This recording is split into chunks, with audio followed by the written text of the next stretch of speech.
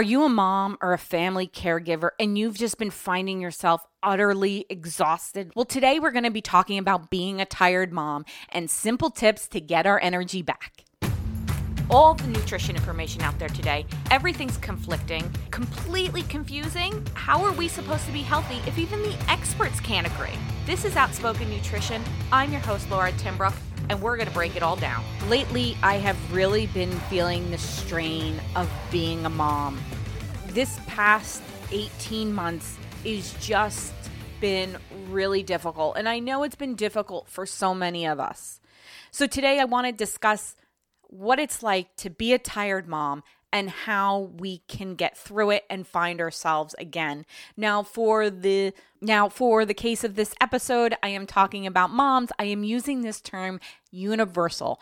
I am using this term for those dads who have been the primary caregivers, or maybe it's grandmas and aunts and uncles, family, friends, whoever has been your family's primary caregiver. We, for today, are going to classify you under the term of mom. So if you are dad and you are exhausted, we hear you. Welcome to the Moms Club today. But really, it's been just difficult. And I can tell you how this episode kind of came about is a few weeks ago, I hit my breaking point. I totally broke down. And of course, for me, when I totally break down, I feel like I need to have a reason why. I went to Google and I Googled tired mom and really found out this is pretty common. And not so much, just since COVID, it's always been a thing.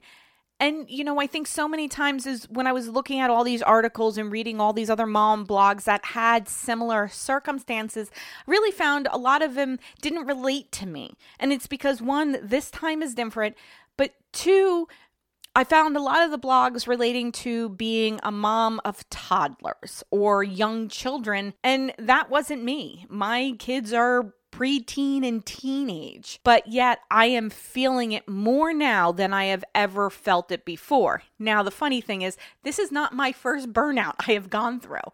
I have had previous burnouts, and I've always kind of related it to work. Oh, work burned me out. But when I look back at it, it was kind of the times my kids were younger. So I think it's just a culmination of everything. But this time was different. And it was different because I didn't see a way out. And not only didn't I not see a way out, I felt immensely guilty for not being a good parent. And I know some of you are like, well, that sounds a lot like depression. And I thought so too. So if you are feeling these and you feel hopeless, you feel like there is no way out, you need to talk to a therapist. This is something that needs to be talked to. But for this instance, we're going to just talk about other things today and kind of how I realized that my no way out was really because I couldn't get away from my kids. They weren't going to school. They were kind of seeing kids, but not really. They're not back in their social circles quite yet, and a lot of it too is, I feel like if you're more of an introverted person, it's a little bit different reaching out now. Personally, I am totally an introvert. I don't like large crowds of people. I will stand to the side. It's kind of funny because I love speaking in large groups of people, but it's been really difficult for me to start going into those areas where there's a lot of people. There's a lot of anxiety that I have never felt before. And for those who have been kind of extroverts, it's a little bit different. You're dying to get in that group of people, but maybe you too are feeling some anxiety. And this all gets built up and it just comes to the surface bubbling. And that's really what I have seen with a lot of moms I have talked to, a lot of blogs I have read. So how can we breathe a little bit deep and find ourselves again? And the answer is really self-care. So many times we think of self-care as this fancy thing rich people do, right?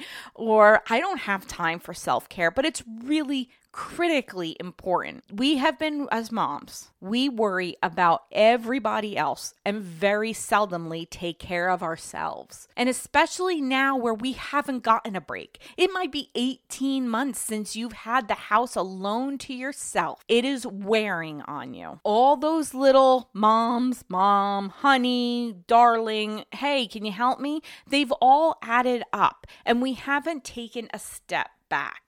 So when we want to talk about self-care, yeah, we would all love to run to the masseuse or go get a facial and all of those things, but maybe that's not even an option, or maybe you're too nervous to do it yet. And all of that is okay. But what we need to do is figure a way that we can get ourselves to take a break.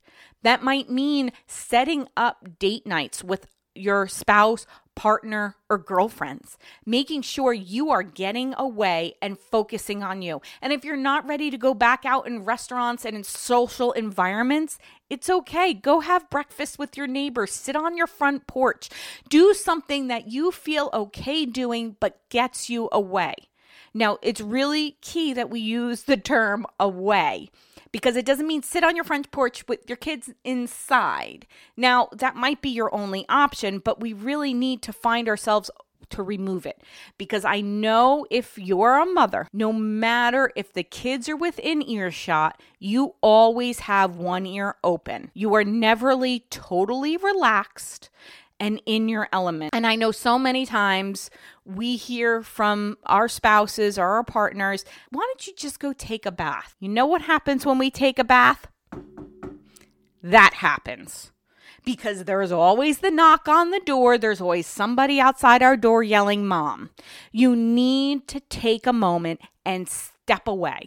There is no mom. You need to back up. And if you really don't have that support system to do that, then you have to do the best you can, but it is critically important. So maybe if you have a few friends that are in the same predicament, maybe one day you watch their kids, maybe one day they watch your kids so you can get away. We might have to get creative, and it might mean asking for help, and that is okay. But you have to do something that allows you to step away so you can find yourself. You also want to think about stuff that you enjoy. What do you enjoy doing? A lot of times as moms, we lose ourselves when we become moms. When we become moms and caregivers and chefs and Uber drivers, that we forget what we love doing. So we need to find something that we love doing, and it might have been something you have done your whole life, but just recently, since you had a family or you've become busy, you've let go of something. Maybe it's knitting, maybe it's doing makeup, painting, maybe it's baking sourdough bread, which apparently a lot of people have started to do this last year. But whatever it is, you have to do something that makes you happy, and that's for you. In last week's episode, we talked about intrinsic motivation. And intrinsic motivation is really about doing something for you that you find joyful, that you find to be fun. And that's what we want to do when it comes to self-care. Not always is self-care going to get massages. Now, maybe you love to go get massages, and by all means, if that's what you find relaxing and restorative for you, then do that. But it doesn't even have to be anything that complex, cost money. It might just be taking yourself for a walk in the dog in the park. Maybe for you, walking is just allows you to clear your head. We talked about it with Connor Moriarty on the Reset Outdoors episode on how much walking outside can reset our body. Think about things you love to do and start doing them. But understand you're not alone in this. And it is so common, especially now. And as schools are hopefully going to be opening and things are going to be coming back to normal, it's really time that we embrace and rebuild ourselves. So many of us have gained weight. We've lost ourselves. We find ourselves in this fog, and we really need to start picking ourselves up and rebuilding ourselves. And in part of all of that is making sure that we are getting those mental health checks, that we are doing good. And when it comes to not feeling yourself, it's really important that we get some blood work done and we see a doctor, because so many times a lot of these feelings we might be feeling might be a deficiency. So we don't want to go through all of this if we don't have to. Maybe your iron is low. For a lot of women, they can get depressive symptoms with low iron or low vitamin D or low vitamin B. There's so many reasons why we might be feeling more now than ever, and we really need to work on that. I also just want to take a moment to talk about guilt. As moms, we might not be feeling ourselves. We're feeling like we're failing as moms, we're failing as partners. And the one thing I could tell you is you're not failing. If you are worried about this, you are probably not failing as a mom, as a partner. Sometimes that we can always do best. I know a lot of times our partners might be neglected, and that's why it's so important that we start implementing things like date nights and having times with our partners, our spouses, our friends, so that we can realize we're all in this together. We're all in kind of this funk, but you really need to let go of the guilt, because by you taking care of yourself, you're more likely to be a more active parent and a more active spouse. So I hope you guys enjoyed this episode. Remember, we need to be taking care of ourselves and doing things we love, because being a tired mom isn't what we have to be doing. We can find simple tips to restore ourselves. I hope you guys enjoyed today's episode. I will talk to you next week. And don't forget to eat your effing veggies and take care of yourself.